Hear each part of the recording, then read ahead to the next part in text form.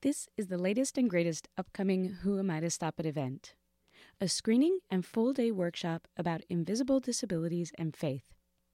There's a flyer in the post. It has a collage of the 3 artists in Who Am I to Stop It and logos for New Day Films and the Cathedral.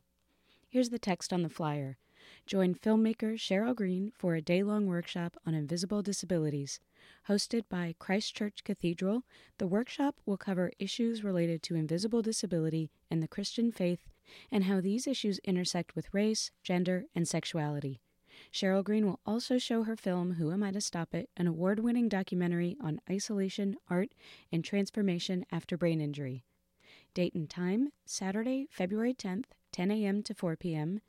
Register by email by writing to helen@thecathedral.ca or phone 604-682-3848, extension 25. The cost is $10 registration to cover the cost of lunch, and financial assistance is available for anyone who cannot pay the $10 fee. An ASL interpreter is available upon request. Any other requests for accommodations are encouraged. So that's the flyer. Now, most people know I'm not Christian. In fact, I'm Jewish and spent a short time in Hebrew school where I met my first friend whose Hebrew name was also Miriam. She went by that name all the time, and I'll admit I'm still mystified how it is that I have 2 first names. But anyway, that was the only place in my life where I went by that name, and it was also the only place where I spoke, read, and wrote in Hebrew. Faith isn't part of my life anymore, but it is a huge part for some people in the documentary film. Based on the fact that at least 15% of the population is people with disabilities, I know there are people with invisible disabilities in the cathedral's congregation. And, okay, Reverend Dunn told me so too. I can't speak for Christian people, and I most certainly can't speak for the stars of my film just because I filmed them. So I'm honored to be invited to facilitate conversations about the themes in the film and about how the cathedral community can ensure that their space, their attitudes, and their practices are mindful of disabled people's full participation in the ways they want and need to participate.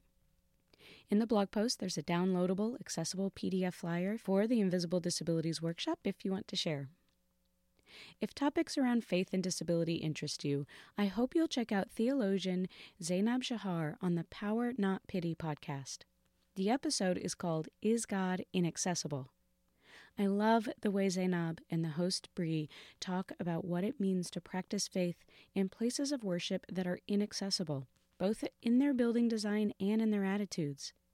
They also talk about how so much of the work you can find out there on disability and religion is around Christian faiths and is generally not focused on queer people's needs and faith, which is why it's really great that they did this episode. The episode's audio is on SoundCloud, and the text transcript is on the Power Not Pity website.